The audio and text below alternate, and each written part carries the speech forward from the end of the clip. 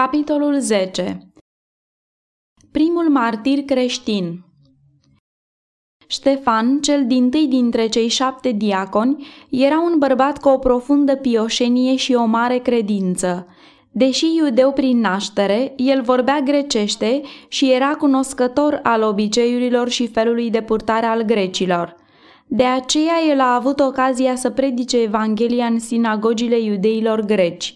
El era foarte activ pentru cauza lui Hristos și vestea cu mult curaj credința sa. Rabinii învățați, cum și doctori în cele ale legilor, purtau discuții publice cu el, sperând cu multă siguranță că vor putea dobândi o biruință ușoară. Dar nu puteau să stea împotriva înțelepciunii și Duhului cu care vorbea el, nu numai că el vorbea în puterea Duhului Sfânt, însă se vedea lămurit că era un cercetător al profețiilor și învățat în toate cele ale legii.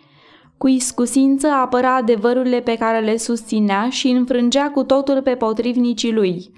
Cu el s-a împlinit făgăduința: țineți bine minte să nu gândiți mai dinainte ce veți răspunde, căci vă voi da o gură și o înțelepciune căreia nu-i vor putea răspunde nici sta împotrivă toți potrivnicii voștri. Luca, capitolul 21, cu versetele 14 și 15. Când preoții și mai mari au văzut puterea care însoțea predicarea lui Ștefan, s-au umplut de o ură amară. În loc să cedeze dovezii pe care el le înfățișa, ei s-au hotărât să aducă la tăcere vocea sa, omorându-l. În diferite ocazii, ei au mituit autoritățile romane să nu intervină când iudeii își făcuseră singuri dreptate, judecând, condamnând și executând pe întemnițați potrivit cu obiceiul lor național.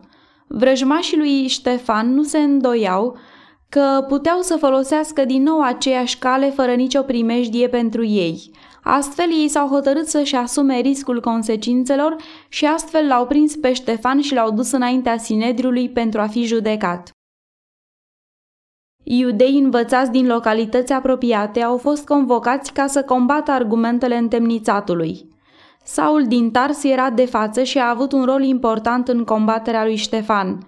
El a folosit greutatea elocvenței și logica rabinilor, în cazul acesta spre a-i convinge pe oameni că Ștefan predica învățături înșelătoare și primejdioase.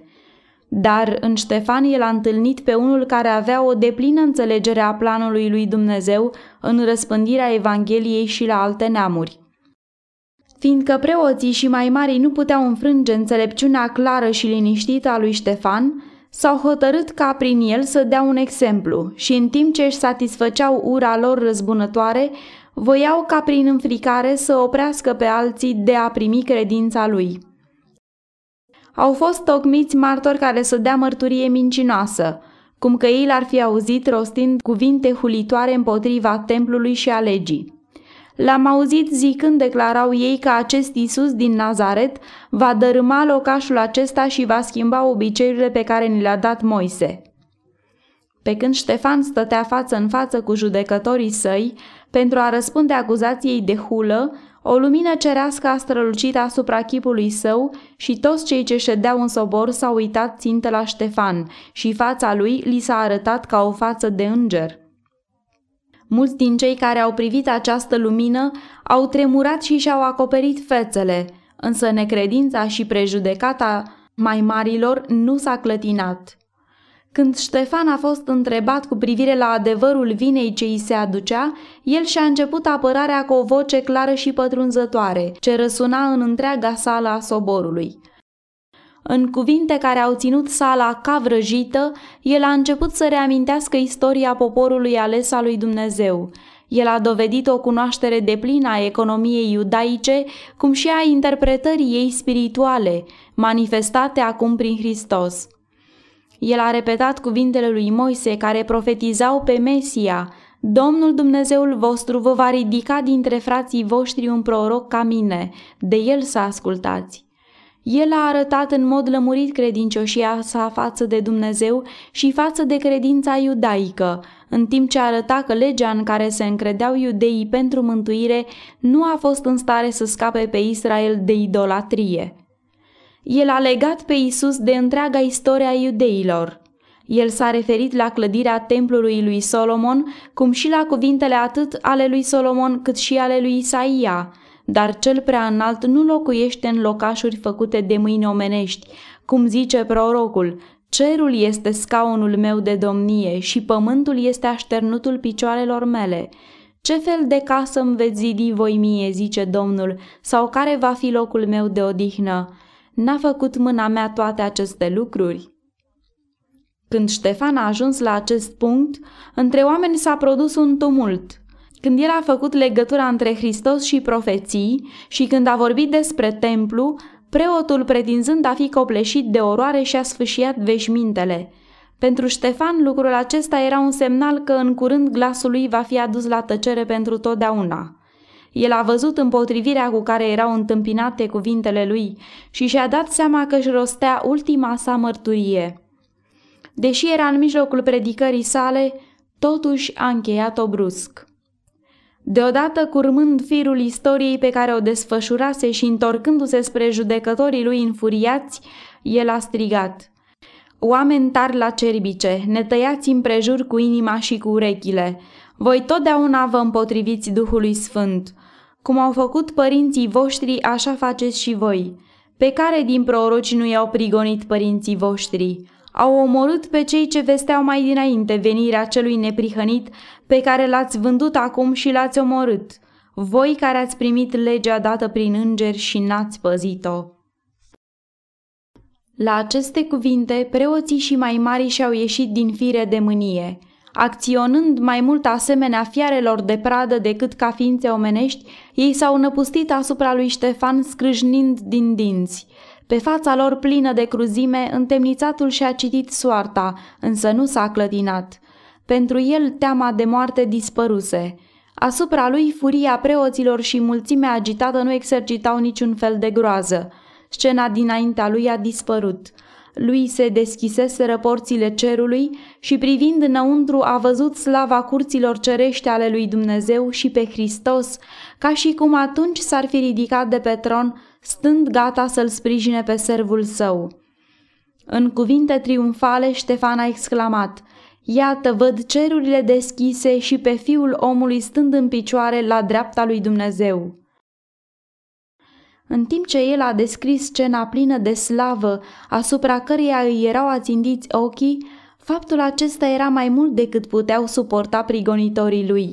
Astupându-și urechile ca să nu mai audă cuvintele sale și răgnind, aceștia s-au năpustit furioși asupra lui, l-au târât afară din cetate. Au aruncat cu pietre în Ștefan, care se ruga și zicea: Doamne Iisuse, primește Duhul meu! Apoi a îngenunchiat și a strigat cu glas tare: Doamne, nu le ține în seamă păcatul acesta! Și după aceste vorbe a adormit. Nici o sentință legală nu fusese pronunțată în cazul lui Ștefan, însă autoritățile romane au fost mituite cu mari sume de bani pentru a nu mai face cercetări în această privință. Martiriul lui Ștefan a făcut o adâncă impresie asupra tuturor celor care au fost martori ai acestei scene. Amintirea sigiliului lui Dumnezeu pe fața sa, ca și cuvintele lui care au mișcat fiecare suflet al celor care le-au auzit, reveneau în mintea celor care fuseseră de față și mărturiseau despre adevărul pe care el îl vestise. Moartea lui a fost o dureroasă încercare pentru biserică, dar ea a avut ca urmare conștientizarea lui Saul, care nu putea să șteargă din mintea sa credința și neclintirea martirului, cum și slava care se odihnea pe fața sa. Cu ocazia judecării și morții lui Ștefan, Saul fusese plin de un zel nebun. După aceea însă, convingerea sa tainică că Ștefan fusese onorat de Dumnezeu în timp ce oamenii îl batjocoreau, l-a făcut pe Saul să fie plin de mânie. Saul a continuat să-i prigonească pe credincioșii din biserica lui Dumnezeu, urmărindu-i cu înverșunare, prinzându-i prin casele lor și dându-i pe mâna preoților și mai marilor spre a fi închiși și omorâți. Zelul lui de a prigoni a adus groază în mijlocul creștinilor din Ierusalim. Autoritățile romane nu au depus niciun efort deosebit pentru a opri lucrarea crudă, ci în ascuns i-au ajutat pe iudei pentru ca astfel să îi înduplece și să le câștige simpatia. După moartea lui Ștefan, Saul a fost ales ca membru al Sinedriului, avându-se în vedere contribuția lui cu acea ocazie. Pentru o vreme, el a fost un puternic instrument în mâinile lui Satana spre a-și împlini răzvrătirea sa împotriva Fiului lui Dumnezeu. Dar în curând, acest neobosit prigonitor avea să fie folosit la clădirea bisericii pe care acum o dărâma. Cineva mai puternic decât Satana îl alesese pe Saul să ia locul lui Ștefan, pentru ca să predice și să sufere pentru numele său și să răspândească în lung și în lat vestea cea bună a mântuirii prin sângele lui.